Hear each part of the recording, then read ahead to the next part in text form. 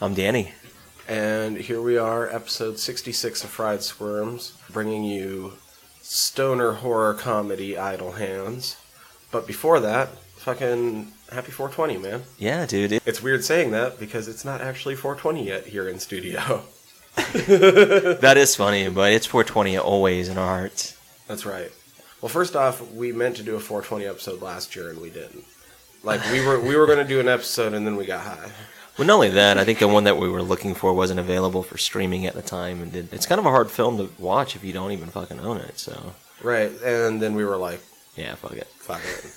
It's streamable now, and we were still like, fuck it. Like, yeah. This is a much better choice. Oh, so much better choice. But also, secondly, like sort of as we mentioned last episode, we didn't make it explicit from the get-go, but us getting stoned has always been like a big part of this podcast, so... Yeah, and we've explained that. I think even on our anniversary episode, the 50th episode, we went a little bit more in detail about it. But yeah, it's... But in the beginning, we now. were just like, it was sort of in the background, like we were just stoned talking about shit. But yeah, it's always been with Front us. Street till later on. Exactly. But that's always been why it's the Fried Squirms. Should know by now. So this is sort of a little special for us. Yeah, for both the love. of us. It's a good time. We decided to choose a good time episode. Oh, man, Good yes. time movie with Idle Hands. Some might disagree. Not the best movie, but we're going to get to that. I guess before we get into the movie and all that good stuff, we had a really good filming session yesterday, man. Oh, yeah, we're not going to fun. stop pimping Jafar, by the way, just as long as we keep doing it. So we just shot for Jafar episode 4. That's just a friendly reminder. You can find it up on YouTube. If you like listening to our voices, you can see our wonderful faces.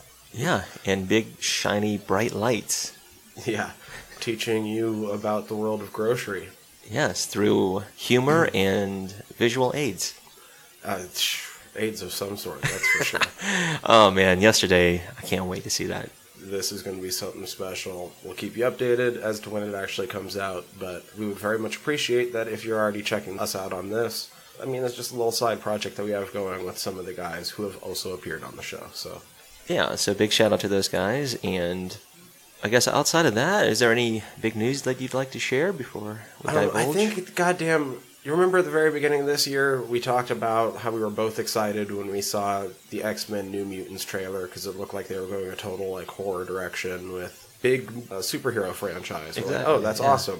It keeps getting fucking pushed back. I think it got pushed back again this week, so we're not going to be seeing it till next year now. I'm starting, late next year, I'm starting to get pissed off, but that's all I have. Wow.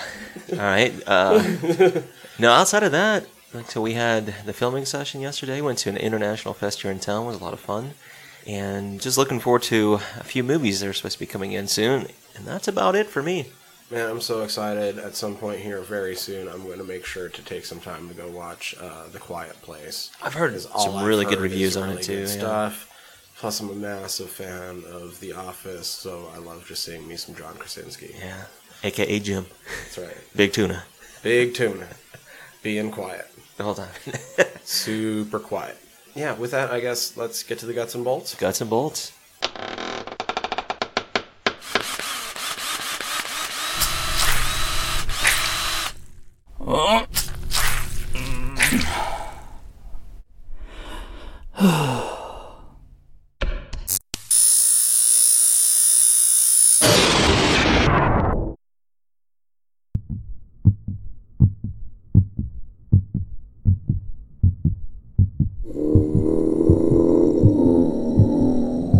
Guts and bolts.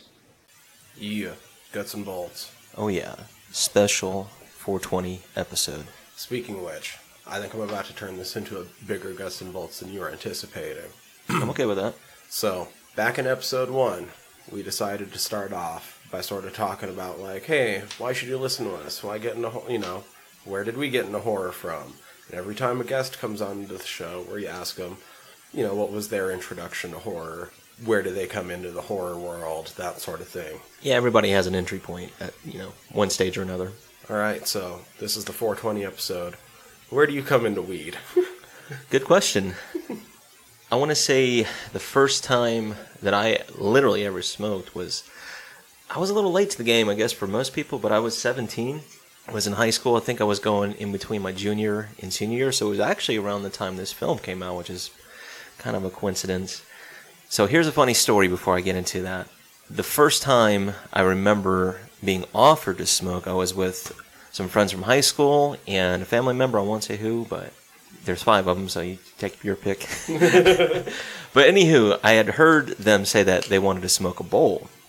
And in my mind, because I had no idea what a fucking bowl was, I was thinking, cereal? yeah, I was like, how do you smoke weed in a bowl, like a cereal bowl or a soup bowl?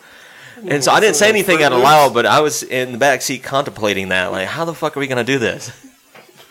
Well, it wasn't too much later that I figured out what a bowl was and finally smoked, and So, long story short, I was about 17. See, now, here, I thought you were going to beat me on it, because I was 16 my first time. Yeah.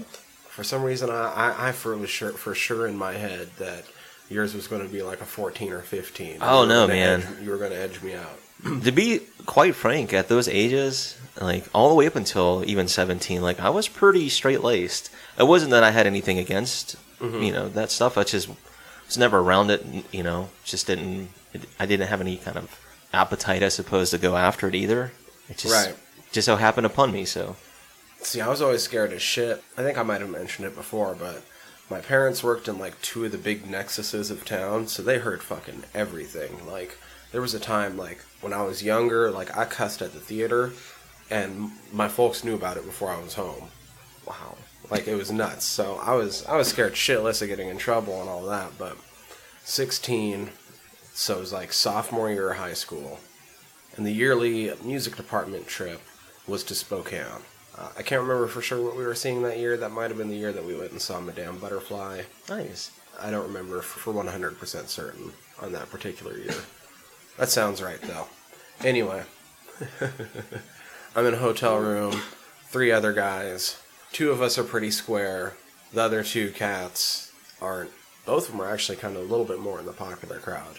There wasn't as much as hard, fast clicks when you're in a school of only like 135 kids. Yeah. You know what I mean? But we had, like, even from high school, I think we had double that graduating class. Yeah, my graduating class was like 40 kids. Yeah, mine was like close to 300. 135 kids total in the school, so there was cliques, but they weren't hard and fast because you kind of knew everybody. Yeah, so it's kind of hard to form that when you know everybody. But they were a little bit more on the popular side and shit. One of them brought some weed. Oh, yeah, hell yeah.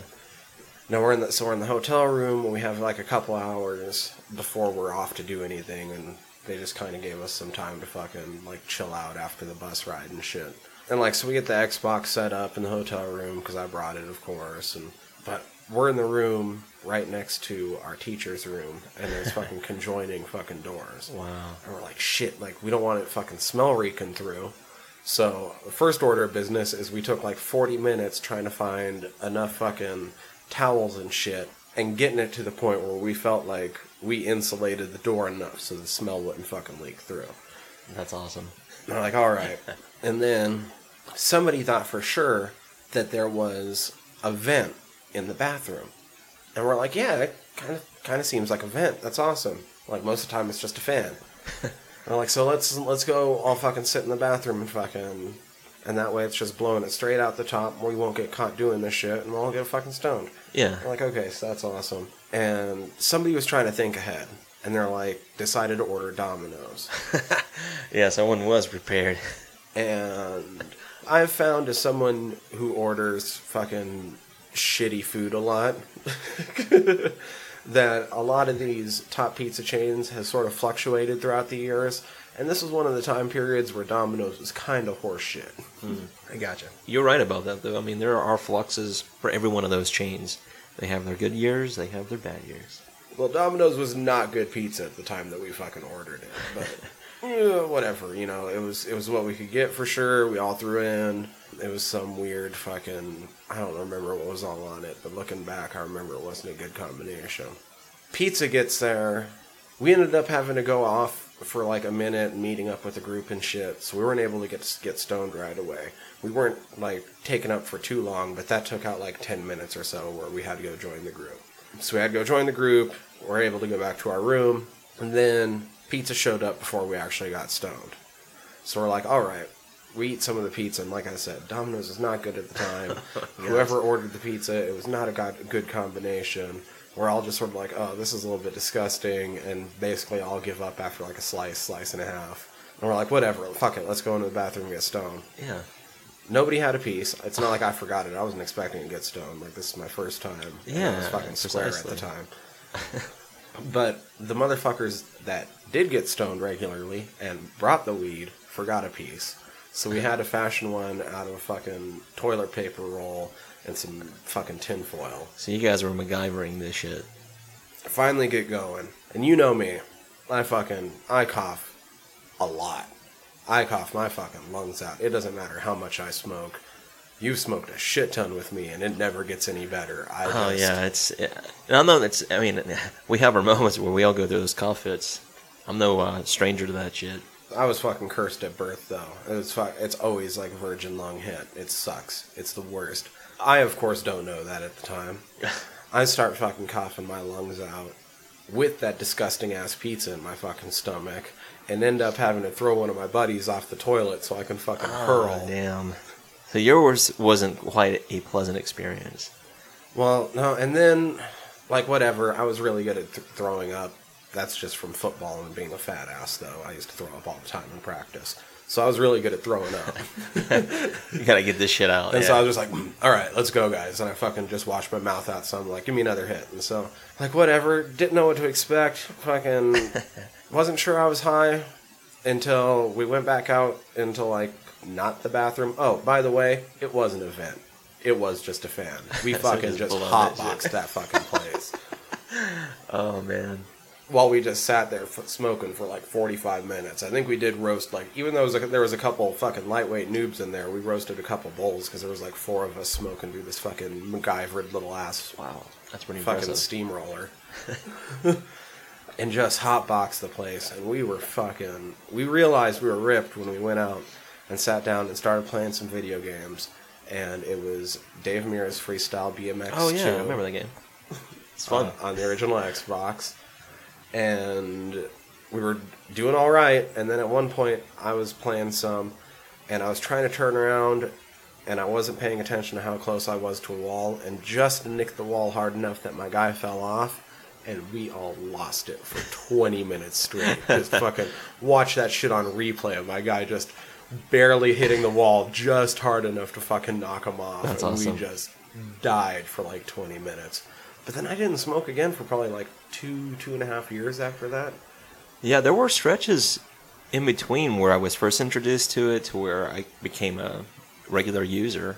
And it's just kind of interesting how, you go from being almost untouched or just quote-unquote pure. Mm-hmm. And then, you're introduced, or at least in my case, I was introduced, and just everything becomes a lot more mellow. I feel like I don't get as stressed out or, take things as serious. Right. Yeah, so my experience has always been fun. I've had some, I won't say bad experiences, but I've had some fucked up times on it too, But it's been mostly a love affair. Oh, yeah, mostly a love affair. Even the times that, like, I didn't have a first time my first gravity bong hit. Like a fun time my first gravity bong hit. Oh, they'll ruin you. Oh, damn, son. Oh, I bet you have all kinds of I wasn't sure I stories. could. I started to panic a little bit because I wasn't sure I could remember how to breathe. I had a little anxiety fit the first time I took mushrooms. Oh, yeah. Because I was super stoned and then that shit was hitting. So, but I have a pretty good inner voice and we talked it through. Yeah, fucking, I wasn't sure I remembered how to breathe. And then I sort of felt like I just was, like, melted into the couch and fell into the fucking universe. You were like one of those commercials at the time. It just washed over me. And it was, like, super intense body high, super fucking just ridiculously ripped. Gosh, man. And then, I started to come back to, and I was feeling good again, and everything was good. And then everybody that was with me was sort of like, dude, are you all right? Like, you look kind of bad. Like, are you doing okay? And I just started looking at him like, motherfucker, like, I felt like I was dying 10 minutes ago. I'm doing fine now. Yeah, that's a question that should have been asked 10 minutes ago. No, I've had some good times, like I said. It is funny and kind of unique for everybody's introduction to it. I've seen some other people's introduction. I'm not going to name any names, but one of my very good friends, her very first time was like on her 25th or 26th birthday, and her very first hit was off of a blueberry strain. I was like, you have no idea how lucky you are right now. So yeah, it's fun, man. I enjoy sharing it with people. Yeah, me We're too. down. And I mean, as we already pointed out before, it is kind of weaves into the show in a way where I know that we've both refused to take notes without being stoned. Oh before. yeah, I mean I don't care which film it is, good, bad, or somewhere in between. I get down. All of our notes are taken under the influence. Both watchings under the influence. Yeah. There's been times where I've been almost dry and I've just saved that bowl because I'm like, all right, well, I still have to watch the movie this week, so. Yeah, this is a good time for it. Every time is a good time for it, but That's right. especially when we have to get into our babies. And speaking of babies, number Right, now 66, I know. right? Wow. And, I mean, I brought that up in this section because that's kind of guts and bolts of the show. It certainly But now is, we ties can right get back in. into the guts and bolts of the movie. Wow. So, number 66, we said, is our 420 episode. We chose Idle Hands from 1999, released here in the United States. So, I guess if you want to kick it off, man, we start talking about the people who were behind the film. And our director for this is Rodman Flender. Interesting person. So, I looked into his credits. He's directed films such as Leprechaun Part 2. He did a few episodes of Tales from the Crypt. He did the Food for Thought episode from 1993, and an episode called 99 and 44 100s, Pure Horror from 1995. Now, I know you're a little bit more familiar with Tales from the Crypt than I am. I am. Do you remember those episodes? Food for Thought sounds familiar, and I'm not sure about the 99 and 44. There was a time period in the mid-90s where I didn't catch a couple of those seasons because I didn't have HBO. So I was familiar with like some of the early seasons and then some of the later seasons. That's why I might be familiar with both. I just haven't watched them in a while. I just trying to figure this guy out because there was something that I realized when I was looking into his credits. First off, this movie, even though I know we both enjoy it, which, I mean, that's a little bit of a spoiler for the How Did You Make Us Squeal, but we both But it's enjoy true. this movie. It's not a well-received movie, and it was a box office It was a bomb. flop. Yeah. Yeah, and we'll get into the details of why, but you're absolutely right about that. You consider a few of his credits. I mean, the And few that I then- mentioned beforehand were pretty, reputable. Leprechaun 2 has a 0% on Rotten Tomatoes. That's hard to believe. Now, it mentioned that he has a couple credits directing The Office. He does. He And certainly so I does. was like, oh, that's interesting. I love The Office. I wonder which ones he did. And I went and looked it up. I've got them written down. Yeah, they're not that great of episodes. He directed the Whale episode and Lice episode from. Season 9. Yeah. Episodes 9 and 10, I believe. That's funny, dude. Once you get that late in the show, nothing is really all that great as compared to Oh, what? Yeah, like exactly. seasons 3 through 5. That's why it's interesting, like, with Tales from the Crypt, no, he did a couple of the earlier season episodes. And he's also directed episodes. Now, we should mention, too, that he's known primarily for doing TV work. So there's a lot of TV credits that I'm going to mention. Arliss is a TV show. He directed 4 episodes from 1996 through 97. He directed 5 episodes of Party of 5. We've mentioned that show several times. He's also responsible for directing an episode of The Dawsons. He directed Party of 5. His wife's the co-creator. Well, that makes sense. I didn't know that, but it makes sense. So a little bit later on, he actually directed the documentary for Conan O'Brien, Can't Stop. We mentioned both of the episodes of The Office, and he directed the Scream TV series that just recently came out. I mean, he keeps getting work. We like this movie. Yeah. But overall, Yeah, I mean, it's nothing to really write home about, but I don't want to shit on his parade too No, much. Like, no, he's but- doing a lot more work than I am. what I'm but- getting at, too, is, like, they're pretty solid credits. I mean, they might not be the best credits when you consider directors, but he gets work. There's a reason. We enjoy this movie, so bravo. Our writers for this film are Terry Hughes and Ron Milbauer. Now, the interesting thing when I started looking into the credits, it would appear that they are writing partners because almost every single credit they share. Okay. So I'll name a few because they share both. Mighty Morphin Power Rangers from 1995. Are you fucking kidding me? I love the Power Ranger movie. I'm for reals. You're going to like this. Supernatural from '05. I think they actually wrote the pilot, if I'm not mistaken. Yeah. They helped write for the show Eureka. They helped write for the show Alphas and Quantum Break. Our cinematographer, now this is a pretty interesting name, Christopher Baffa. He's done cinematography for films such as Piranha, Suicide Kings. We've mentioned this film last week because I believe the editor for this film worked with him on Carnival of Souls from 1998. Oh shit! Sorry, Milbauer and Burton wrote the episode that got me into Supernatural. The second episode. No, you're right. It was the Wendigo. Wendigo. Yeah, I think it was the second and third episode that they wrote together. Christopher Baffa also was the DP for Next Friday, so we talked about stoner comedies. He's also the cinematographer for the film Running with Scissors. He did a few episodes of Nip Tuck, which starred one of the actresses from Event Horizon. He also was the cinematographer for the pilot episode of American Horror Story. He was a cinematographer for, I think, most, if not all, of Glee, and also for the show Dominion. Our editor on this film is Stephen E. Rivkin. This person's got some really cool credits. So this person helped edit the film Hot Dog, the movie. This goes way back, like early 80s. Fast forward a couple years, one of my favorite comedies from the early 90s, Robin Hood, Men in Tights. Nice. He's also went on to edit the film The Hurricane, Swordfish, Ali. So a few of those with Will Smith.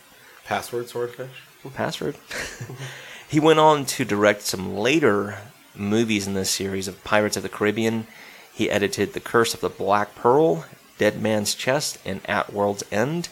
He's also responsible for editing Avatar 1 and 2 is, I think, announced. I'm not sure if it's in pre-production, but it has been announced. And he's editor on Alita, Battle Angel. Yeah, and Fantastic Four as well. So some really cool credits for this editor. Our music is by Graham Revel. Now, Graham Revel, I had to look this person up for very good reasons, because when you start looking at the credits, it's like overwhelming. Well, The Crow. Yeah, huge. From Dusk Till Dawn. Hello. The Saint. Yeah. Bride of Chucky.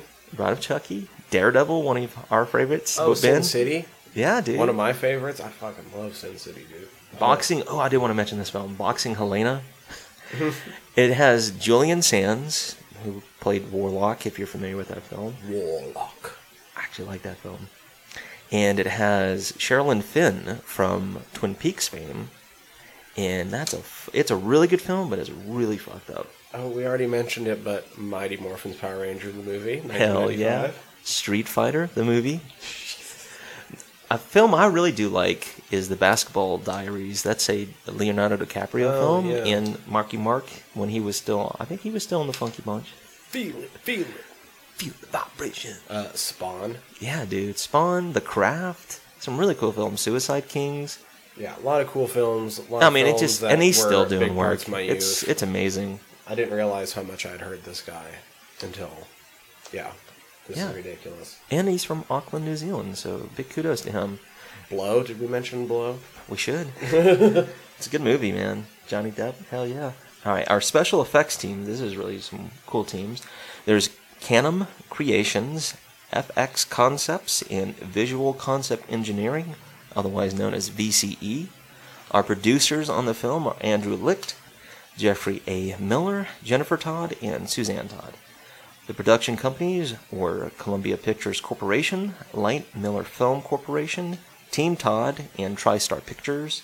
Distributors for the film were Columbia Pictures and Sony Pictures Releasing. They helped with the 1999 USA theatrical release.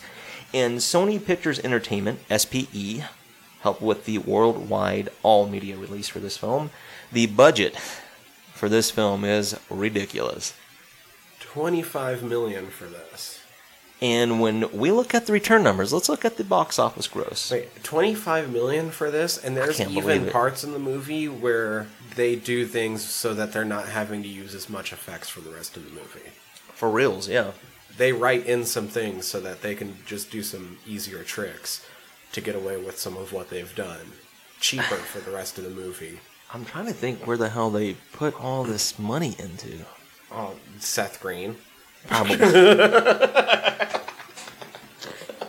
God damn, probably. No, I like Seth Green, but you're probably right. All right. So we said the estimated budget, $25 million. Opening weekend, this was reported as of May 2nd, 1999. It made $1.8 million, and it grossed, as of June 13th, 1999, $4 million. Add in advertisement. This thing, there's no way it's even come close to, like, maybe half what it owes. Yeah, there's no way that this movie has still lost money, I would say. Even with this many years now of potential DVD and Blu-ray. Is there a Blu-ray for this? There is. There actually is. And all it is really is kind of like a watered-down version of the DVD release, to be honest. I don't think it's got a really proper one here in the States, unfortunately. Like, you know, with like special features and all that stuff. But anywho, the release date was April 30th, 1999 here in the United States. I've got a couple of taglines, because you know I likes my taglines. I've got 3 of them. Right, so do you think part of the problem with it not making that much money was... Oh, I know what happened around the time, too. It's a stoner movie that they didn't release before the 20th of April. They released it in April. And yeah, they waited till after. Not only that, no, at this time, too, I should make mention of this. This is kind of, not really a spoiler, but it should be noted that this came out around the time of the Columbine high school shooting. So there's some subject matter in this, kind of, in a weird way, kind of ties in that. Not really, but kind of. Right. Yeah. So I think it may be, too, around that time period. You know, it wasn't the best of feel-good times. People weren't worrying about going out and watching a movie. Yeah, getting stoned. I mean, they should have. I would. So I've got 3 taglines. The first one I've got. Now, the first and second one are they're almost flip-flops of each other. The first one is the film that gives horror movies the finger. Okay. All right. The second tagline is the comedy that gives horror films the backhand. Okay. I know, right? Rather similar. I like this one. This is probably my favorite out of all 3 of them. The touching story of a boy and his right hand. That's my favorite. I love that one. I like that one. I think I might get that tattooed on my right hand. Yeah. So, yeah, that's my taglines. This is the end of my who's behind the making of the film. Now, I'd like to talk about the cast of the film. We've got some really, really cool people in this film. Probably where a lot of the budget went. So our cast, I'd like to mention, before we mention Seth Green, is I want to mention Devon Sawa. And he plays Anton Tobias in this film. So let's see. Yeah, you know where I'm going with this. Oh man, I've been watching him since I was little, because you have 94's Little Giants. Yeah, that was the which first I still thing I remember going and from. seeing it in the theaters. It was so good. Annexation of Puerto Rico. All Yeah. day fucking long. It fucking worked. He was human Casper. Yes, he was. Also went and saw it in the theaters. Here's a really cool film credit. This is a film that came out before he did Idle Hands, and it also stars Matthew Lillard and a few other interesting people. I've still never seen SLC Dude, Punk. you need to watch it. Salt Lake City Punk is fucking awesome. It's really good. He was also in the very first Final Destination that spawned that whole franchise. He was in a little music video for some would consider the GOAT, if you know what I mean. Oh shit, yeah, because he was Stan, wasn't he? Yeah, he was Stan in Eminem's E video. I Let's remember see, him from that. When I was really little, I loved watching Wild America on PBS. That's actually a pretty decent film. film. And then they did the movie with JTT. Yeah. And he was the older brother. I remember seeing that film. He was Mark Stouffer to JTT's Marty Stouffer. Let me ask you this. Stouffer? I can't remember. Stauffer. Anyway. One question I have for you, because you did grow up around this time period, and you were a little bit younger than me. Do you remember like those little heartthrob magazines for teen girls that had these 2 guys in it? Oh shit! Oh yeah. Oh no, I couldn't get Like away Tiger from seeing Beat this and all that shit? motherfucker all the time when I was Yeah, little. 'Cause that's what I was getting at. All the girls had this guy. Yeah. One of my sisters, she knows who she is. She used to hang that shit up in her bedroom. She had him all over the wall. Yeah, so Devon's also been in one of my favorite, a little bit of a stoner comedy. It's a movie called Slackers. It has the guy who played the older Pete in it.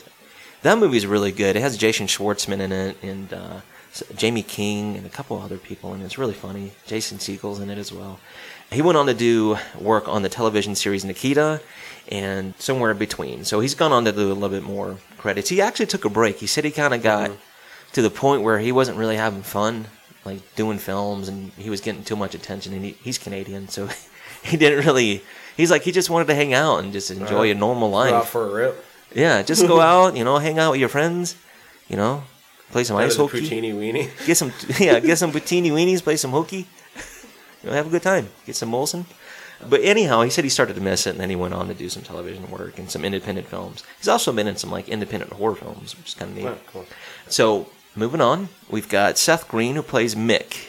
Yeah, now where Devin stars kind of faded out over the years. Yeah. I mean, Seth, he hasn't been in the limelight like he was back in Austin Powers. But dude, shooting star. Works like a motherfucker.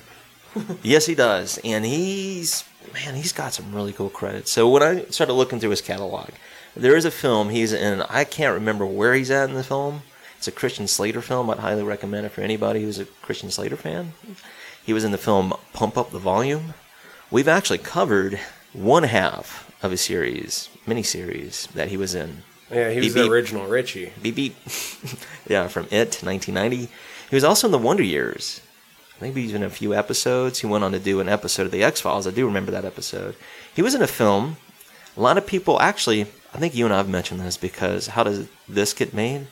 I actually did an episode on it. The film Airborne. Oh, right. I actually like that film. They rip on it. I can understand. If you didn't grow up watching it, probably doesn't make a lot of sense. But then he started hitting home runs with the films like Austin Powers. One I remember from high school is Can't Hardly Wait. He was a part of Buffy the Vampire Slayer TV series. Love Can't Hardly Wait. It was so good. It was Great probably the cast. first place where I saw him and really, from that point, always recognized him. Yeah, he was kind of a mainstay right around that time period, too. He did a film with Macaulay Culkin called Party Monster. Highly recommend it. It's about the party kids from, the 80s, the party scene, 90s, I believe, maybe early 90s rave scene in New York. Really interesting story. He went on also to do work in a film called Without a Paddle. We've mentioned Matthew Lillard. He did The Robot Chicken. He's the creator of that show. Are you familiar with that? The co-creator does the most voices out of anybody on it. He even rips on a lot of his own work. Yeah. So he's very humble. Director, writer, exec producer. Love Robot Chicken. It's really good, man. He also voices Chris in Family Guy. Oh, yeah, as well as various voices. all over. American Dad for 3 episodes. Exactly. If you're from much shit. Yeah, if you're from our age group, our generation, you should be familiar with Seth Green. I mean, he was also in that 70s show. He was in a few episodes of that. 4 or 5 episodes. So I've seen him in so much shit. There's a lot of stuff I'm probably forgetting, but he's got a wealth of TV work, film work. I mean, he's pretty good. I like him. The next person I got written down, one of our favorites, Eldon Henson. He plays. I love Eldon Henson. Penub. Working Penub and not a wild I was like, place. we should mention that. All right, so Penub. I'm glad you said that. All right, so the names Mick and Penub, they're plays on Eddie Murphy's Buckwheat from SNL. They are making fun of that. They talked about that in the commentary in this film. I didn't hear it, but I did see it, where they talked about it. So for those who are unfamiliar, Eddie Murphy. I had no idea. Yeah. That's the first thing I think of. Eddie Murphy, when he was doing Buckwheat sings. Yeah, he would do popular songs from those time periods, like the 70s. And yeah, that was one of them, Looking for Love in All the Wrong Places. So he says, when you say Mick and Penub, fast together, it kind of sounds like that. Looking for Penub. All the wrong places. Now let's see. I already talked about how Devin went back into my early history. Oh, dude. So does Eldon, because he was Fulton Reed. Fulton Reed. Mighty Ducks. One of the Bash Brothers, bro. Mighty Ducks was the reason that I bought Queen's Greatest Hits as the first album that I ever bought with my own money. Yeah, it's so good, dude. Actually, he was in a film before that, before the Mighty Ducks. He was in a film with Elijah Wood in a film called Radio Flyer. Oh, yeah. That one will tug at the fucking heartstrings, buddy. Also in Turner and Hooch. Yes, he was. He's a child actor, or he's not anymore a child actor, but he started off as a child actor. No, you talked about the Mighty Ducks series. His brother was also in the Mighty Ducks. I can't remember his brother's name right off the top of my head, but his brother, if you're familiar with the Mighty Ducks series, was the blonde-haired guy who was dating the really cute girl in the film. Oh, right. Okay. Yeah, so that's his brother, and he talked about the He fact. was Jermaine. Yeah, he said his brother took a slap shot to his helmet. He's like, that's what the only incident that ever happened on any of those movies, because they were like, yeah, they kind of babied us and protected us. So he's like, but yeah, my brother got a good crack upside his head. Anyhow. But then in recent years, I have loved him as Foggy Nelson in Marvel's Daredevil. You know, he was also in the Hunger Games. I didn't realize that. I think in the Mockingjay. Which those movies made all the money, so people obviously went out and saw them. I didn't see them. I'd like to name a few credits too. You might have seen him in. Have you seen She's All That? Yes. He was in She's All That. He was also in Castaway. Wilson. How about The Butterfly Effect? Seen it? How about Dumb and Dumberer? When Harry Met Lloyd. I refuse to watch that. I'll put it this way: get really, really stoned and watch it. That's about the only way you can take it. It's actually not bad. It's not bad. He was in Lords of Dogtown, dude. Awesome skating movie. Nice. Fuck yeah. He was in Rise, Blood Hunter. We'd mentioned Daredevil and the Defenders as Foggy Nelson. So yeah, I mean, he's still doing good work. Solid actor, man. I have been going back through ER, but I haven't got up to the episode that he's in yet. So. Nice. Yeah, there's a couple of these actors and actresses who either, made appearances in ER or were like steady workers. All right, now this is a big name now. Back then, kinda, but right now, definitely. Back then, not quite, because this was her second movie, if you're about to name who I think you're going to. Oh, you know I am. And her first one had only came out like 2 weeks before. Yeah, so we're talking about Mrs. Jessica Alba. She plays Molly in the film. Now, I actually go a little bit further back than her first movie appearance, even further back than her big-time TV series. She was in a Nickelodeon series called The Secret World of Alex Mack. She played, I think Alex Mack's her, arch nemesis. It's like a bully. I do remember watching that for various reasons. She went on to star in the 1995 through 1997 TV series Flipper because of some of her work in Alex Mack. Like I said, she went on to do Never Been Kissed. After she did Idle Hands, she got the role for Dark Angel, which ran from 2000 through 2002. Then she made a film called Honey that was kind of one of those films in the early 2000s that was, for us in our society, culturally, it was, I won't say pushing envelopes, but it was just trying to get some recognition for urban life and just interracial relationships and, stuff like that. I watched it to see Jessica Alba. Who didn't? Did I already mention that I love Sin City? Because she's in Sin City. Yeah, she is. She was also in Fantastic Four. She was in the film Into the Blue. Good Luck, Chuck. I'm guilty of seeing that. Not a big fan of Dane Cook. Shit. Well, I watched Into the Blue, so... Well, yeah. R.I.P. Paul Walker. Yeah. Yeah, that's sad. I also watched The Love Guru. I did she's too. Also in. Yeah, which she is. Is a horrendous movie. Sorry, Michael Myers. I love Michael Myers, but yeah, this kind of a shitty film. Oh, how about Machete. Yeah, I like that. And Machete don't text. she went on to do work in Little Fockers. If you're familiar with that, Meet the Fockers. Sin City 2, of course. Yeah, she's a good actress, man. So that's this was actually probably outside of Alex Mack. This was probably the one that really was like, oh shit, who is that? We should note too that she was only 17 at the time of filming. Right. You know what? There's something else I'll mention too, but we'll get into that later. So, all right. There's a few other main build actors and actresses I want to mention. There's two. I have Vivica A. Fox as Debbie Liqueur. Liquor. Damn Sister right I would. A Sister Liquor. That's true. So when I looked at some of Vivica's film credits, I started recognizing some because I'm a product of the 80s and 90s, mostly 90s. She was in films such as Set It Off, the film Booty Call. She was in Batman and Robin, not the best one by any stretch. She was also in Soul Food. Then she went on to do some work in the films such as Teaching Mrs. Tingle, pretty decent. She was in Joanna Man. She went on to do some Tarantino work in Kill Bill's Volume 1 and 2. Vernita Green. You know it. I think we've mentioned before that I'm a fan of Jamie Kennedy. I'm not afraid to admit it. She was in Kicking It Old School. Wait, did we mention Independence Day? We should. She was in... Did we mention a fantastic made-for-TV movie, Tuskegee Airmen? Oh, yeah. It was really good, actually. You're right. There's a film that's actually coming out on 420. It's The Super Troopers Part 2, and the reason I mentioned that, she was not in either one of those, but she was in the production, the Broken Lizard film, The Slammin' Salmon, which is actually pretty funny, man.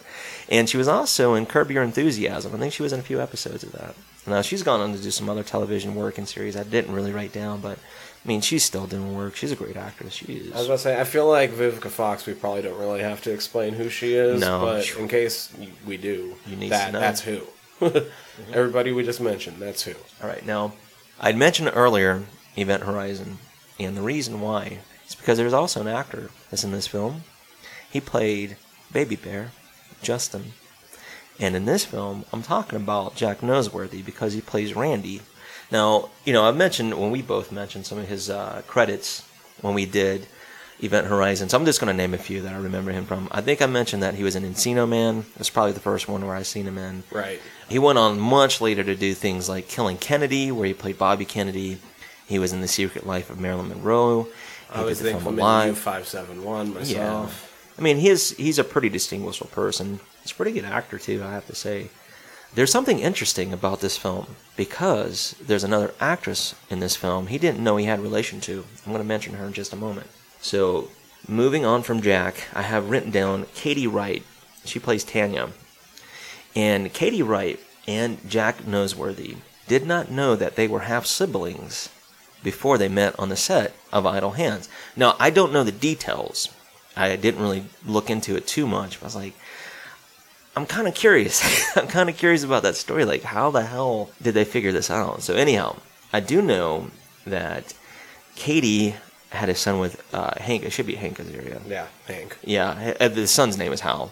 They had a child together on June 6, 2009, and if people don't know who Hank Azaria is, you should know. I mean, he has multiple voices on The Simpsons. Yeah, not that she isn't great, but Yeah, I mean, the fact that she's married to him, that's pretty awesome. I don't even know if they got married. I think they were just a No, couple. they've been married since Oh, okay. 2007. You demand.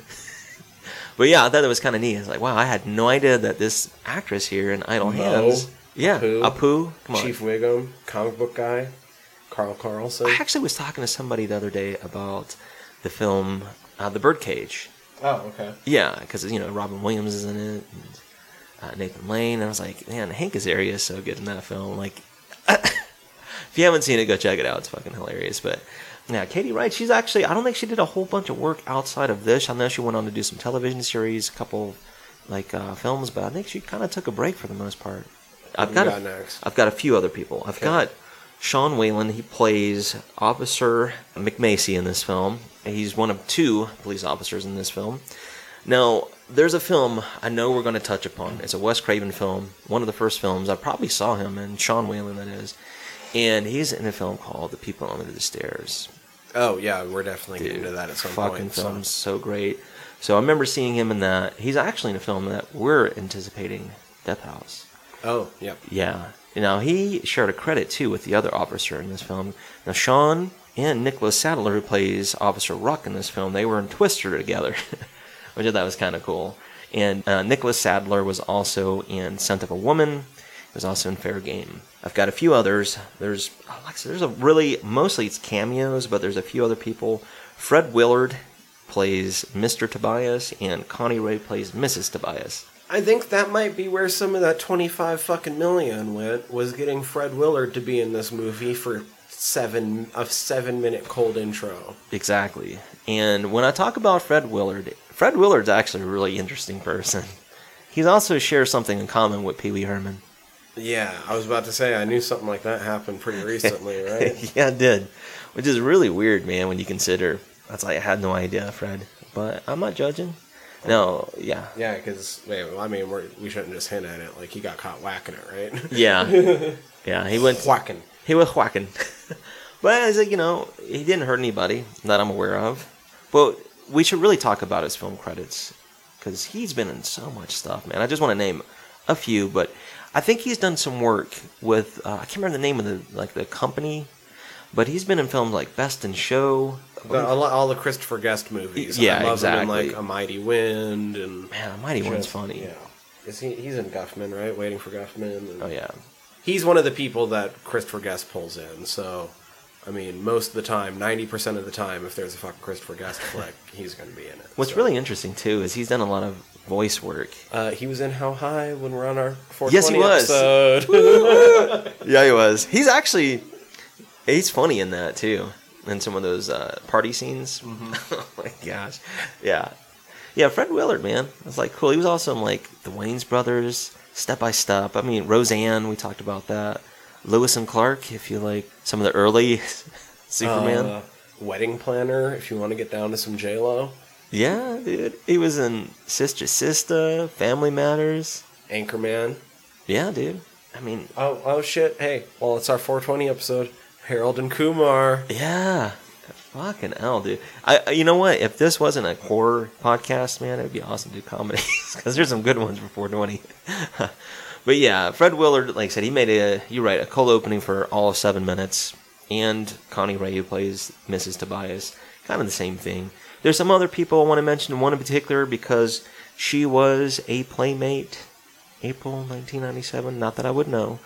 But I'm talking about Kelly Monaco. She plays Tiffany much later in the film. Timothy Stack, he's another well-known actor, is in it for all of just maybe a minute. He plays Principal Tidwell.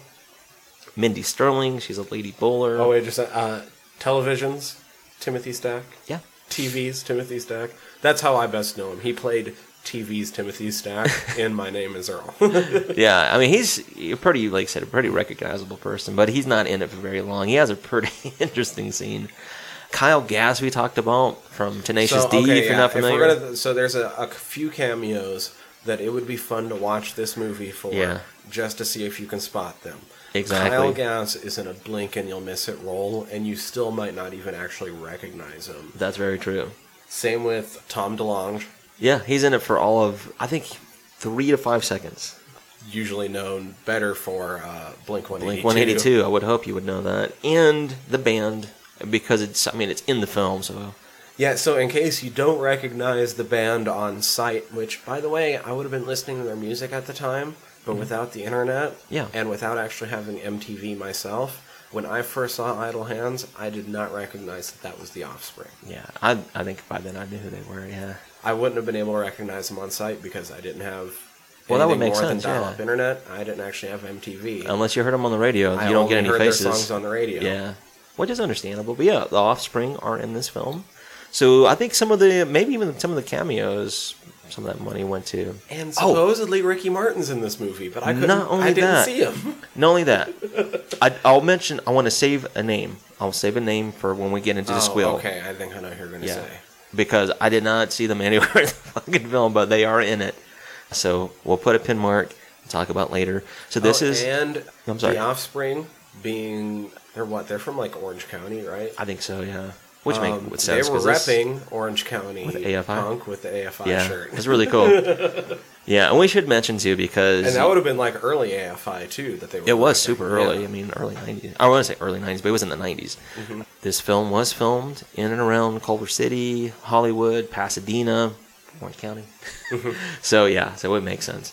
So, anyhow, this is our cast and our crew. We've mentioned... Well, we didn't mention a brief synopsis, did we? Oh, no. Some of the taglines kind of gave it away. Yeah, I was about to say, the taglines kind of gave it away, but... A touching story of a boy and his right hand. The movie's Idle Hands, and literally the Idle Hands are the devil's plaything plays into it, so there's a fucking possessed hand. Yeah, so if you're On a familiar with stoner. Proverbs, it's in that. But, yeah, I mean, the name implies what the film's about. If you've seen the DVD cover or the movie poster, you should know what it's about. It's a teen comedy horror from 1999. And so what do we have left? Warnings. Let me see. Decent gore. Yeah, some pretty decent gore. Decent gore. A lot better than I remembered. Some There's titties. some... Oh, yeah, good titties. There's some mild violence. Mild violence. Definitely language. The worst violence gets cut away from. It does. It's good. Like I said, some language. Definitely stoner moments.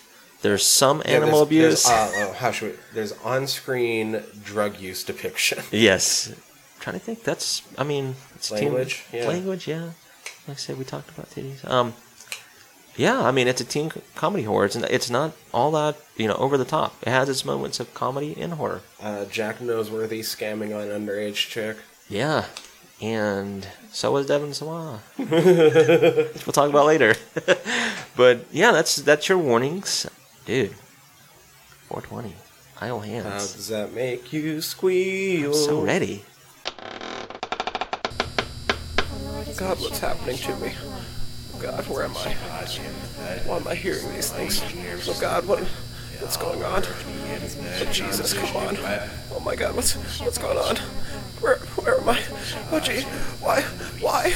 Come on, somebody! Ah, come on, somebody! Sir, Come on, somebody's there. Somebody's got to be there. I will shock you. Come on, ah! Sir, Come on, sir, somebody. you must Come on, listen to somebody. me. Sir, I only have one question. How does that make you squeal? Alright, Danny, how does this movie make you squeal? It made me squeal all the way back to high school for very obvious reasons, because one of the major plots in this film happens in a high school. So I think I caught it, if I'm not mistaken, like around that time period. I don't think I saw it in the theater, but I did watch it on VHS, for those who are curious and are familiar. This one goes way back with me. I used to watch this one a good bit, too, back in the day. How about you? I would have seen this one about the time it came on HBO around the first time. You know, Okay. like a year or so after its release. Yeah, or probably in whatever. 2000 or so. Never saw it that many times. Maybe once or twice when I was young, and then maybe once again when I was around 20 or 21. But this is the first time I've seen it in quite a few years, so... Yeah, I haven't seen it. It's been quite a few years as well, but it's one I'm very familiar with. Like I said, I've seen it several times in my late teens, early 20s. See, now that's the thing. It had been long enough for me that I had forgotten one detail that made the movie a little bit more fun for me. This is the spoiler section, by the way. Spoilers. So, I forgot that he was the killer from the get-go. I was waiting for the hand to get possessed, and instead ran into the reveal that he had just been the one to do it all. And I was like, oh, yeah, actually, that's a pretty fucking neat idea. Mm-hmm. But then it made me think, like, now later on, and now that we fucking sit here and review movies and talk about it and all this shit, I'm like, man, if he's going to be the killer all along, they could have played with that a bit better and maybe played with the horror aspect of this more. But I agree. I'm not quite sure how, but now I feel like there's a little bit of a missed opportunity there, but I don't know. For this time period, I think, too, it's basically aimed towards teens, And I didn't know how far they wanted to get into horror, because it played with it, it tinkered with it. That was the other thing I sort of thought as I watched this movie was, it feels like they really just want this to be a 90s teen comedy. Exactly. Or late And there was a 90s, lot of those early coming out around that 2000s time teen period, comedy too. that just happens to involve this sort of horror premise. Yeah, and I made brief mention, too, like around the time period this came out, there was a huge tragedy, with the Columbine High School shooting. So some of this, because we're in spoilers, it plays on the fact that you have a teenage high school killer on the list. Yeah. I really enjoyed this movie. I did too, for a but- lot of reasons. But when I was watching through it, that was the other... I kind of wish that they wouldn't have wanted to make it as straight up of a comedy. Mm-hmm. Especially because they sort of went the slapstick route. They certainly did. And nothing against Devin Sawa, but for as much physical comedy as he's called upon to do in this movie, he does a pretty decent job. I think he does. But I don't think it's necessarily his strong suit. It's not what he's known for. And I don't know, I feel like it wasn't set up as well as like other slapstick that we've even seen in horror. I mean, I'm thinking about Brain Dead right now. Oh my gosh, yeah. Dead Alive Hello. is amazingly done slapstick. Splatstick, if you will. Oh man, yeah. And this, they just don't set it up as well. Yeah, the execution is They lacking. rely way too much on Devin. And he does a good job, but he's being forced to do it all himself. You're absolutely right about that. He has to carry a pretty heavy load for this film all the way throughout, too. A lot of it is physical humor, and that's a heavy chore for somebody even in that age group too. If you think about that, it's like that's a heavy kind of thing to try to pull off. And I can see in 1999 them not trying to do this, especially with the overall atmosphere and, like I said, all the other teen comedies that were coming out around that time period. But this movie might have been better served as more of a black comedy rather than a slapstick comedy. I tend to agree with that. There were some things in this film that were cut out that was going to get a lot darker, but tonally, it didn't really fit with how they were going along. So I do know that this director, he said throughout the process, he kind of liked it being organic in the sense that as the film was progressing, they just kind of filmed the way that it was developing. They had other intentions, but it didn't really fit the way, that path they were choosing. So it turned into more, like I said, like a slapstick teen horror comedy.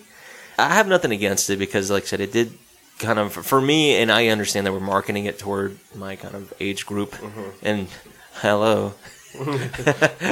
Fell for it. But, I felt like they wanted to go dark comedy in horror. They had all the elements for it. Yeah, and there were so many fun times where they could have played on, like, the fact that the friends are zombies, and then he has, like, a giant open wound for most of the last half of the movie. And they missed a lot of opportunities to play with You're that. right, because as much as I like Seth Green and I like Eldon Henson, it's like they didn't really do a whole lot other than be sidekicks and just give a little bit of comic relief for the most part. Yeah, and considering that they're undead, it didn't really serve a larger purpose. They're already looking over him is what I'm getting at. Alright, aside from that, some things that I do like too is you talked about, if you pay attention, especially if you've seen it several times, how this film actually does kind of spell it out, even in the beginning, that, this is Anton is responsible. Yeah. And the first thing that gave it away for me... Well, not from the beginning, because you get, like, a 7-minute intro. Yeah, not from the very beginning. Well, okay, first off, if we're talking about the beginning, Yeah. I want to say something that I had forgotten that immediately took me aback, was the credit sequence in this is pretty fucking dope. I wrote it down. I said, cool intro. I had a music video feel from that time period, too. Yeah. Like a 90s video. But I liked it. It was like, it was a good introduction, and then it cues into the yard. Now, here's something cool. Now, this neighborhood was the same neighborhood used in Halloween from 1978. Oh. Yeah. That was really neat. I like that. You're right. That intro was really cool. That's something I totally forgot about, that intro. Fred Willard. Fred Willard. Yeah. The message on the ceiling. That was pretty cool. That ends up recurring throughout the movie. At a point later on, I had to write down, like, so we know it's the possessed hand. Mm-hmm. So we're in the spoilers, by the way. Yeah, exactly. Where the fuck... Because we never actually see it happen. Where does it get the fucking glowy splooge to... To write it? Yeah. I don't know. We just know that he used it, but we don't know how. It was like UV splooge. Yeah. That's what it looked like. You got me. I don't know. I keep mentioning it, and it's because that opening scene takes a long fucking time. It does. And all it really results in... For all it is killing the parents and setting up that. No, when we do finally get introduced to Anton, I do like it has That's that comedy element. It doesn't properly set up that he's the killer either, because you don't get the puzzle piece. You kind of do, but you kind of don't. 30 seconds before. What was the first tip-off for you that he was it? The fabric in the hand way later on. Mine... Did I miss something way earlier than that? I think so. And it's okay, because it's an easy one to miss. It's the cat. So the cat, in the beginning, is with the mom. She holds the cat, and she walks, and then she finally lets it go. Now, if you think about where Anton's at, he's upstairs in the attic. And she, I think, eventually closes his chute, because he has to redo it in the morning. But the cat's upstairs with him when he's waking up. Oh. So I'm like, if he's upstairs, how did the cat get upstairs? And then, with it being closed. That's actually pretty good. I missed that. Yeah, so that was my first tip. I was like, that takes a little finer detail, because it's quick. It's still a little bit of a very stretch quick when you're talking about a cat. It certainly is, but for them, because I know they're trying to be clever, yeah. And then, of course, the rip in his shirt. I know we're kind of getting into it. But yeah, there's kind of tip-offs throughout. But that's the first one that caught my eye. That's the thing. The rip in the shirt happens about 30 seconds before the actual reveal. Yeah, and that's a huge reveal, which is kind of neat, because then it starts getting deeper and deeper and deeper into what the fuck's going on with him. But I think that's one of the missed opportunities. Like, you could better set it up from the get-go and start playing a little bit more mind games. Yeah. Get a little bit more in the horror realm, but it doesn't feel like that's what they were going for. I got a question for you. Yeah. This has to do with his run-in with the cops in that alleyway. Okay. Right? All right. You know, it's a build-up because he knows his parents aren't home. He has to get food for himself. He I has wonder to if get you're dog going to make food. this. I wonder if you're going to make the same note that I did about Okay. this. So he runs into the cops. They're bullying him because, you know, it's the typical high school guy who gets picked on, turns into a cop. Now, he asked them about, you know, if they're holding. You know, and they give him shit, of course, about it. And then, you know, because he's dry, his buddies tell him about the nutmeg and oregano. That's what I want to ask you about. Oh, okay. So first, before we move completely off the cops, Okay. because I have something about the nutmeg and oregano too, actually. Okay. But We can before go talk move about the completely cops. off the cops. One of the little mess ups, in my opinion, that happened in this movie is that his asthma inhaler piece Mm-hmm. was not built in such a way that when they grabbed it right there, they wouldn't have just been fucking smelling the shit Oh out my of it. gosh, it would have probably reeked. That piece would have been reeking around his neck that entire movie. Yeah. There's no way that they would have just been like, this is just an asthma inhaler. Given the fact that he's a lazy stoner, yeah, it's Not going to build ma- up. It's a cool little piece. Yeah. But it's kudos. not built in a way where it wouldn't have been Yeah, just fucking exactly. reeking. It's not professionally built, so what we're getting at. Yeah. No, I think it's kind of neat, too, his run-in, because it pays off later on with the cops. Which, those two guys, man, especially Sean Whalen, the guy who gets tased in the face, he's kind of an interesting Oh, character. that was super cool, the fucking taser to the face. I like the stabbing. The guy, both of it. The way they both Sadler, got fucking yeah, taken they out. both did a good job with playing out their dads. Which they were both pretty gnarly. Okay, so what were you going to ask about the nutmeg and oregano? Okay, so knowing that and knowing what we do, have you ever tried any combinations of things like that? Damn it, that's the same thing I was going to ask you. All right, because I'm like, man, I need to ask Tyler this because I have a feeling you're gonna ask me too. Not nutmeg and oregano. Okay. I can't remember what the fuck it was called, but a time period where I was like working shitty jobs and then like out of work for a bit at home in between college and entering the workforce. And me and my brother and one of our friends, whenever we could, we'd get stoned, but we're fucking broke most of the time, and sometimes it was just fucking hard to find in shitty little Superior, especially at that time period. Yeah, Dry County. Yeah, but it didn't mean that we weren't looking for ways to fucking get high. There wasn't much else to do, especially during that time period. We'd want to just sit around, get stoned, and play cribbage and shit, and eat fucking bologna sandwiches. Yeah. Like you do when you're fucking poor living in the middle of nowhere. One in Rome. So, like, it was during this time period, like, all of us, like, we weren't the biggest fans, them a little bit more than me, but, like, if you could find pills, you'd score those, because it was, at least you're getting high. Yeah. But most of the time, it was like, we just want to get some fucking weed so we can just get high. And giggle. Get the giggles. But his mom had heard of something, like, she's like, look, supposedly you can trip balls off something. I can't fucking remember what it was called. That's Right. the problem. We're like, okay, we'll try it, because we knew that you could get some at the fucking herbal chick, the fucking hippie gal Yeah. that lived right outside town, and also Yeah. sold like tea blends and shit. And Get your crystals on. got whatever it was. And we're like, fucking, we don't want to fucking waste it. And built this tiny little fucking hot box in the middle of his living room by taking two couches and flipping them both on their end and pushing them together. So it was like this little fucking Wow. closed-in room. We used pillows to seal up like A little fort. Yeah, it was like a little fort. We crawled in there and we're sitting there fucking smoked the Hot shit out of boxing. this, hot boxing out. Nothing. Finally get a chance to look it up later on. In a very, very, very small percentage of the population, it does produce hallucinations, whatever it was. Most often used as an aphrodisiac. Oh, damn. Hanging out and getting your dick hard. Smoking to get your ding ding hard. That's funny. None of us reported feeling any of those symptoms, but Probably luckily. yeah. And I don't remember what it was called, but You're the we did Schwartz. try that. And I've tried that stupid, like, spice and shit. I've done that salvia. And Oh, well, I mean, salvia's a bit different. yeah, it but is. But yeah, spice is a completely it's- different thing. I mean, it's supposed to be fucking It fucks you up. THC-like, but Kinda, man. I mean, the body high you can get off of it. Well, what I mean by that is Kinda like some similar, people but- get fucking beyond what they need to get Yeah. on that stuff.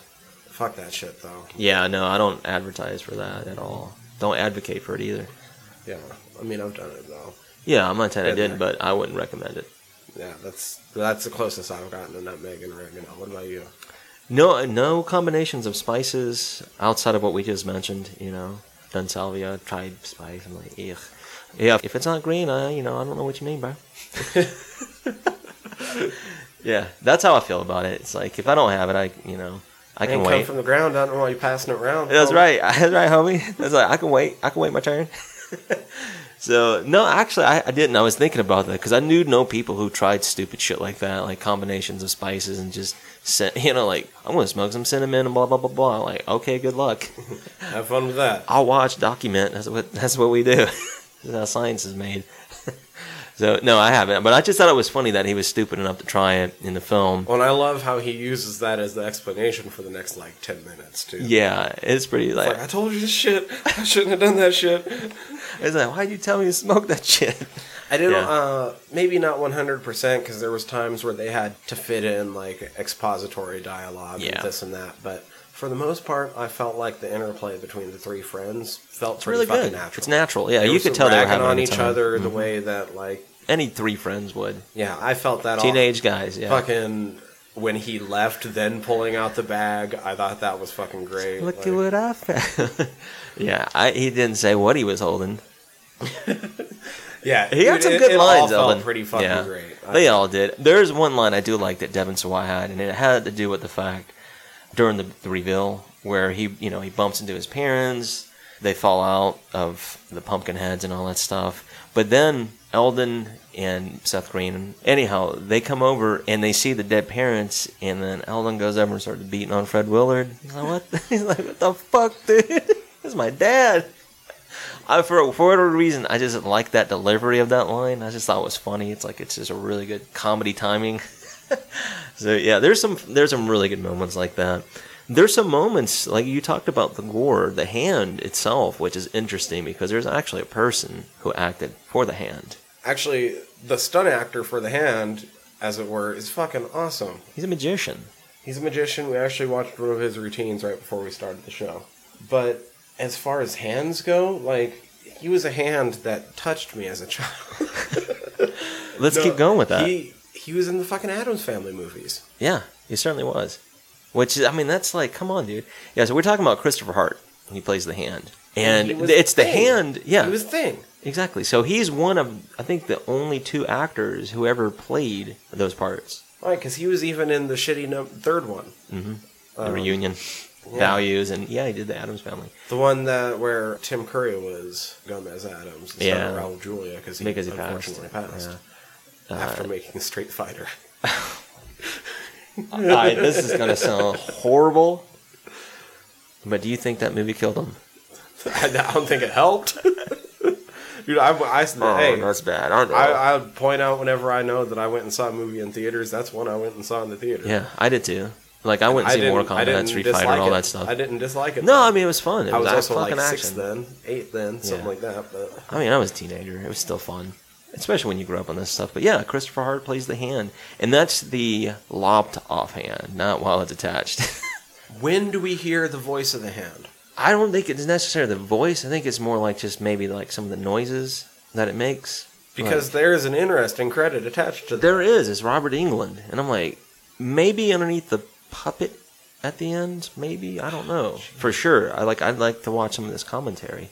But yeah, I'm like, what? Robert Englund is in this? Right, but I couldn't tell you when.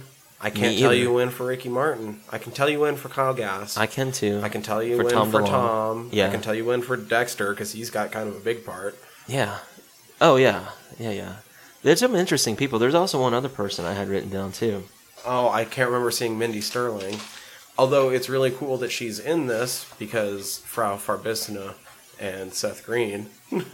Okay, so there's a movie that we did, and it's one of the nasties. So think of some of the nasty films that you and I have done, and think about early ones that we've done, and then think about jungle-themed movies, What, like Cannibal Holocaust? like Cannibal Holocaust. There's an actor that was in that film, a main actor, who who caused a lot of the mischief in this film. Wait, what? Yes. So Carl Gabriel York was one of the chaperones during the gym sequence. And I was like, where in the fuck was he in this film? Because I didn't catch him, but he's apparently in this film. Holy shit. Yeah. So I was like, wow, not only are they pulling Robert Englund, Freddy Krueger, they're pulling one of the guys, one of the main guys from Cannibal Holocaust. Like, what the fuck? I know. It's like, not only along with the Peter Whacker, you're getting these guys. No, I'm just teasing. But that is pretty cool, man. You get Kyle Gass, one half of Tenacious D, Blink-182 with Tom DeLonge, The Offspring, Dexter Holland, which he had a pretty good death scene. Yeah, he really did. The scalping was super cool. All right, kid. You had your fun. Plus, I always love hearing Offspring's cover of I Want to Be Sedated. I want to be sedated. Yeah, I like their other song they were playing, too. It has a pretty good breakdown. All right, I want to mention this dance just for a moment, because somebody in that dance wasn't dancing like the others. Do you know what I'm talking about? Jessica Alba. Who dances like that at a punk show? I would say that Jessica and Tanya were both one was doing pogoing some out there moves for what was going on, and seemed very forced. Like they were very determined to keep dancing, no matter what that was what their character was. Like, I am here to fucking dance. I mean, they're having fun. I'm not got nothing against them. It's like, wow, that is quite the moves for this style of music. Did you catch the Red Shoe Diaries reference? I did. Yeah. Red Shoe Diaries style. It's like, damn, David Duchovny. Yeah, I know. It's like, way to go. Way to go, Showtime. Especially because the first time I watched this on HBO, well, obviously, Red Shoe Diaries was Showtime. Mm-hmm. But the first time I caught this would have been late at night when I was hoping to catch softcore. So. Who didn't at that age? I was talking about The Gym. Now, The Gym has its significance for a reason. There's two movies that it was also filmed in. So there was two movies, I said. One of them was the Buffy the Vampire Slayer movie from 1992. Great movie. Yeah. The other one was Jawbreaker from the same year, 1999, that this film was filmed. Yeah. So I was like, that's kind of neat that they used. I had no idea. Oh, wow. I haven't seen Jawbreaker in a while. Jawbreaker's a good film. It's a cult classic. So what did you think of Vivica A. Fox? As like ignoring three of the murder sites to make that wonky pentagram. Dude, you are absolutely right. There was even, like, if you look at the plots she was making, none of them, like, there were some that didn't even connect. Yeah. And even in the circle, I was like, no. She ignores three of them, and then it's not even a good Hold on, wait a minute. And then that doesn't even matter. It's not like they were trying to summon, like, a gate into the middle of it. I know, right? It's just... Even the hand itself, I mean, I understand that it doesn't really explain what the hand is, really. Like, where does it come from? It just lets you know what it does. But why is a druidic priestess hunting it down? Yeah, exactly. She's got that dagger, bro. I like that too. I'll talk about it later. But yeah, Vivica Fox as a whole, her character, I think for what she was given, she does a good job. I even like her play with Jack Noseworthy, his character Randy. I think they do pretty decent together. Maybe I'm going way off base, but I feel like, especially this time period, maybe we should have warned in the warnings that there's a few homophobic-ish jokes. Oh, there are. But it's time period wise. Like, you're even going to find the same kind of jokes that were in this on, like, Friends on TV. Oh, for sure. I mean, it sucks now that we're a little bit more, like, woke, I guess. Woke, son. But it was just, it does feel natural for the time. So it didn't really, like, stand out. No, however, given some of the attitudes at the time, and the fact that I feel like the writing in this wasn't top notch, and that maybe felt a little bit wittier than he really was sometimes, especially because I feel like Seth Green probably improv most of his best. I'm sure he probably did. Considering the writing and the rest of the movie. Yeah, he's like, man, come on, bros. I've been so much better. Do you think Vivica A. Fox's Druid Time being super early was a play on CPT? Huh. Maybe. I don't know. What do you think? Having the only black member in the cast. I know exactly what that means, too. Oh, my god. Playing against expectations and having it be super early rather than super late. Do you think he thought he was getting away with something That's funny. Maybe. That's a good point. I didn't think of it in that right, because like in Druid Time. CBT, that's funny. Yeah, dude, I don't know. I think there was probably some of that. It wouldn't surprise me, man, considering. Yeah. Also, Noseworthy just being dumbass fucking pussy hound is hilarious considering he's been openly gay since 1990. I was going to mention that, yeah. He's open. Yeah, I think he even has a husband. Yep. So, I mean, it's no, it's not like it's a secret. Here's something else. You mentioned a little bit about him hitting underage people in this film. You know who the underage person he was hitting on in this film was? Oh. Tanya. Oh, yeah. His half-sister in real life. Oh, shit. So not only was it underage, it was incestuous. I wonder how far into the movie they figured out that they were related. I'm your sister.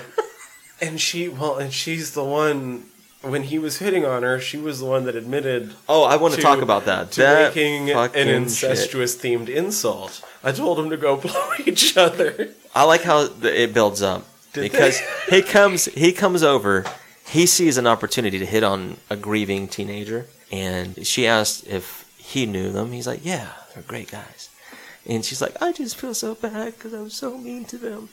And she's like, one time they asked me out on a double date, and I thought they were tards because there's only one of me, right?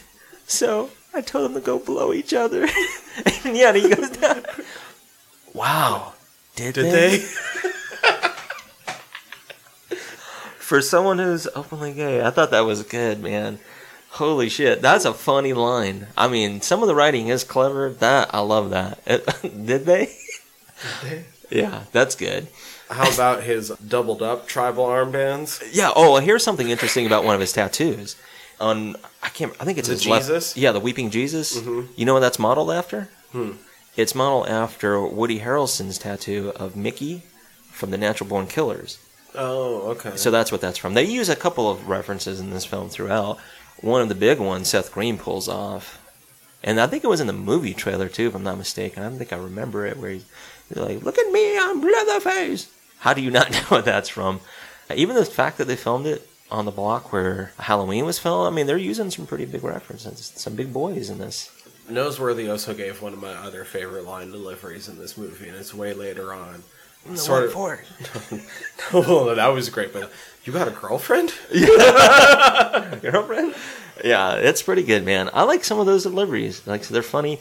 I have a hard time believing that Vivica Fox is a druidic priestess. Yeah.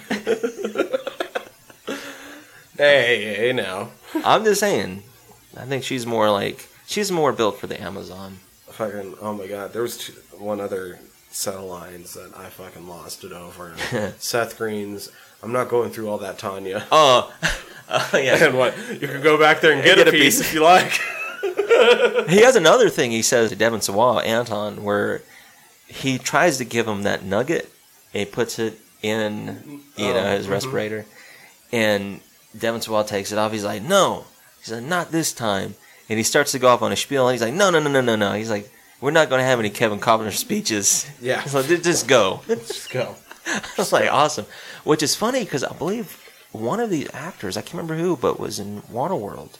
Oh, I wouldn't doubt it. I think it might have been Sean Whalen. I think it's Sean Whalen. Okay. One of the officers. I'm almost certain. I mean, Kyle Gass might have been, because I know Jack Black is. Yeah. I'm 90% sure that Sean Whalen's in it. Anyhow, I thought it was kind of neat. Timothy Stack might have been in Waterworld. He could have been. He was in a lot of shit. I wouldn't be surprised if Seth Green was in it. Yeah, I wouldn't be surprised either if Seth Green is in Waterworld.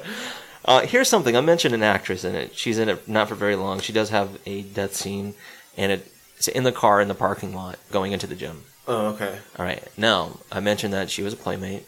I also mentioned the fact that she was an actress from the 90s. She was in Baywatch. I didn't know that she was a stunt double for Carmen Electra, because Carmen Electra couldn't swim. Oh, shit. So if you're watching Baywatch with Carmen Electra, a lot of the swim sequences are actually Kelly Monaco. That's actually kind of cool. Yeah, I didn't know that. And not only that, but Carmen Electra can't swim. But it's funny because she has 2 flotation devices. Oh, yes.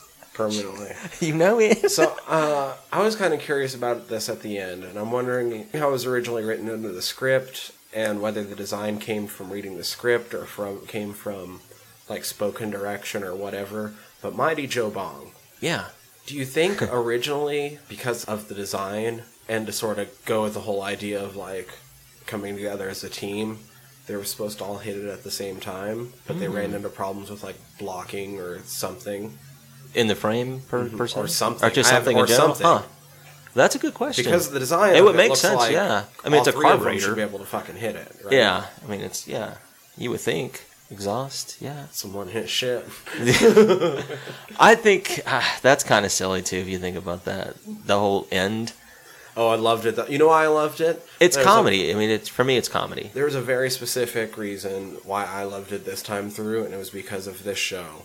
And not too long ago, we did Cabin in the Woods, and the stoner was the reason that the world ended. And this episode, we got to redeem that with the stoner being saving everything. Yep. By getting evil stoned. It did. And it was funny. I like the attack. The one last surge that the hand gives. Vivica Fox throws the dagger. It thrusts itself into Seth Green, Mick, and then it goes poof. Like, what? That's it? Who calls it out? Wait, what? That's it? I was like, there's no like explosions or no. Like, I thought it was funny because it is. It's kind of like all this build up. So yeah, I think that was kind of funny. He even gets crushed. Anton, that is, at the end. And Mick and Penub, they wind up going to heaven. Mick They end up becoming fucking Guardian Angels, and they leave him one last Honestly, little joke. I would watch a continuation of this story where they're just still looking over him. It could play off. And now he's just a fucking... Something happened. Would that mean Anton's the undead? I was going to say, something happened. He and Magiska Alba aren't together anymore because he still grew up to be a lazy piece of shit. Stoner. And they're looking over him as his guardian angel still. And he just gets lazy to the point where his other hand gets fucking possessed. All right, here's something that's it comes interesting. back. There's a tie-in, a little bit I can make with this because of Fred Willard. There is a connection. The movie that you had mentioned, actually, How High, has a character who passes away but comes back because of a strain of marijuana that gets smoked. Right. Right? So if you have guardian angels, who's to say that they couldn't meet that guy while smoking and meet and have a crossover movie with How High? How High, Idlehand? I also... Just throwing it out there. In this post-Marvel world where we're all a lot more used to after-credit sequences, too. Yeah. If I had the chance to make one for this movie, I would have it be a cut to where he buried all the bodies in the mass grave, and underneath have zombie Fred Willard and his wife. Yeah. And they were too lazy to go to heaven, but they also didn't want to come back to life, only to have to fucking serve Watch over him. And so they're just chilling and fucking finally having some time to themselves. That'd be kind of interesting, wouldn't it?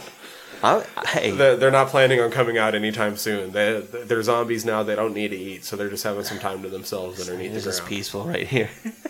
Not having to wait on his lazy ass hand and foot. It's just peaceful here, Mama. Yeah. All right, so we talked about, of course, the film, and we kind of went all over the world with it. How about this? Let me go in a different direction. What were some of the lowlights for you, if there are any lowlights? I mean, the lowlights are mostly just that I kind of already touched on it. Like, just I felt wanted like to go a little darker. The slapstick wasn't really... They just tried pushing it too long, and maybe that's not quite Devin's strong suit. I agree with that. Yeah, because even his roles leading up to this particular character wasn't comedic. I mean, it was more drama-centered. Yeah, and I think... And that's nothing against him. He did a good job. And I don't really have anything against this. But I do think it's kind of funny that... Oh, this is going to sound really weird, really bad, that I simply find it funny, but it's really such a small part of this movie that it didn't go on long enough to become offensive. Right. But all of the women in this movie are just ready to go. Yeah, Jessica they Alba, are. as soon as Little Evan Wildcats. actually shows up on her porch, Yeah, we don't have to play these little she's games ready anymore. to go. No, Fucking Tanya, yeah, she's making out with. she's all over Penub. fucking Penub just because it seems like he... And she's like... She spends most of the rest of the movie like justifying it because of how cool his outfit was. Well, not even only- if he wasn't the one to make it. Here's something too that I think we didn't really talk about. Not that it's necrophilia per se, but it's bordering on that, where you're like making out with dead people, kissing dead people. Yeah, once you're undead, what is it considered? Is it still necrophilia once you're back? It has to be some form of it, Reanimated? some kind of derivative of it. Right, but it's not quite the same as just No. having sex with a corpse. No. Just like I don't want to stick any body parts in. I just want to. Well, maybe my tongue. Not that I want to give it coitus, but I also thought it was funny that instantly, like, pet names were being used. baby And weird snakes. ones. Yeah, baby snakes. I wrote that down. I was like, what the fuck, baby The snakes? first time I didn't catch what she said to him because she says it first, and then I heard him say it, and he says it a lot more distinctly. Yeah, he definitely. But then also, Noseworthy starts instantly. Well, I mean, it makes more sense for his character that he Kitten. would instantly start calling a random chick just Yeah. pet names. But still, instantly for both of them. Yeah, I mean, there is something funny too that he does, and that's after Vivica Fox gets hit by his own truck and gets blown out into the street, and he looks around and then gives her resuscitation. She gives him that barf breath. Also, more interesting if that Creepy killed as that. her and she comes back as a zombie and has to finish off the rest of the movie zombified. I felt. I mean, that could have been.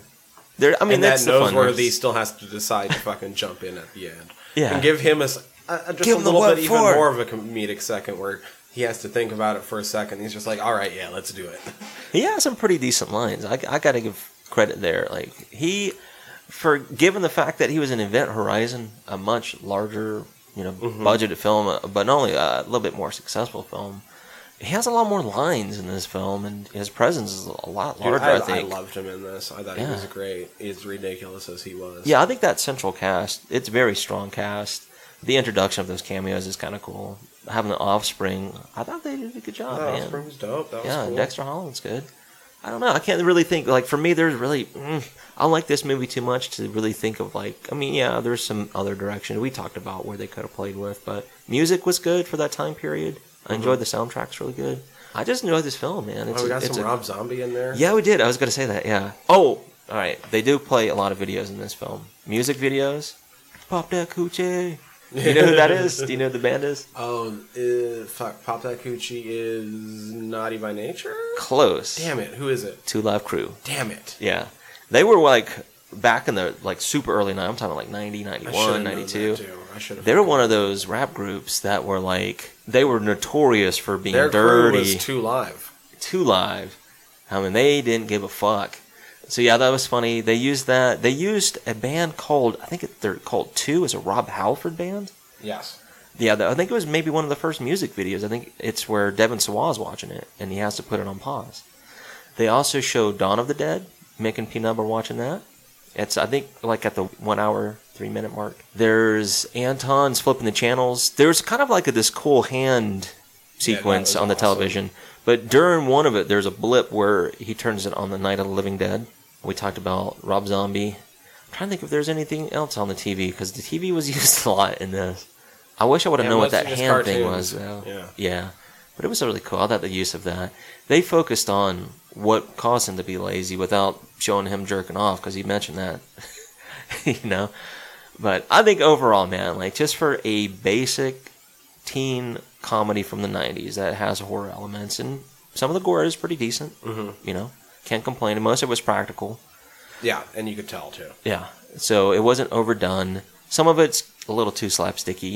It's like, all right, it's okay. But overall, man, I enjoy this. I'm glad we did it. I'll probably watch it again sometime soon. Yeah, fuck yeah. It's a good It's one been just to too long burn since I one, too. watched it.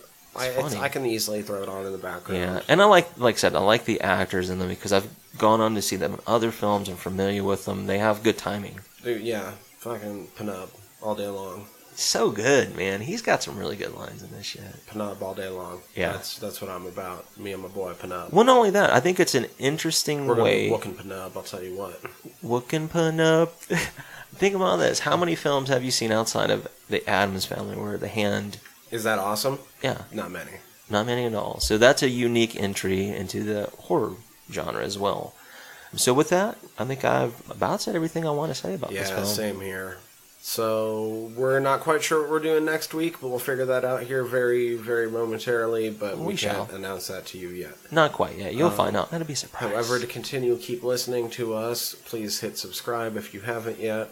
And however you're listening to us. If you don't like how you're listening to us, we have links to the major listening places on our website, www.friedsquirms.com. You can always also stream us down at the bottom. Latest episode. We have the Facebook, Fried Squirms, Twitter? The Twitter at Fried Squirms, the Instagram at Fried Squirms or Fried Squirms Podcast. Yeah, we however like it your fucking works pictures. on We the like Instagram. pictures. Message us. Squirmcast. Squirmcast@gmail.com. Yeah. I think, and there's links to all of that shit on the Yeah, site. exactly. So we like to communicate. Like I said, we're still open to suggestions, recommendations, collaborations. And we love you all. Yeah. Happy 420. Yeah, I mean, Smoke we're up. gonna be, we're, that, I mean, we've. If you're listening to this, we dropped this before 420, Ooh, but it comes around twice a day. it does. Here's something else I should have mentioned. This is one last little bit for those who stuck around. Should have mentioned this earlier. But the director for this film worked under the tutelage of Roger Corman. Oh yeah, I didn't know that. We should have mentioned Yeah, that. but that's Oh, okay. well. For those who stuck around, there you go. We did know it. We're stoned. Corman. So with that, That's the core of our message. the core man. The core man. Yeah, dude. So I thought that was kind of neat. I should have mentioned it. We did. So I'm glad we snuck it in. Bonus. So yeah, man. I've enjoyed our 420 episode. I look forward to 420 every day. Me too. And remember, Jafar. Jafar. Oh my gosh. Just a friendly reminder. Smoke them if you got them. That's right. With that, Fried Squirms Out.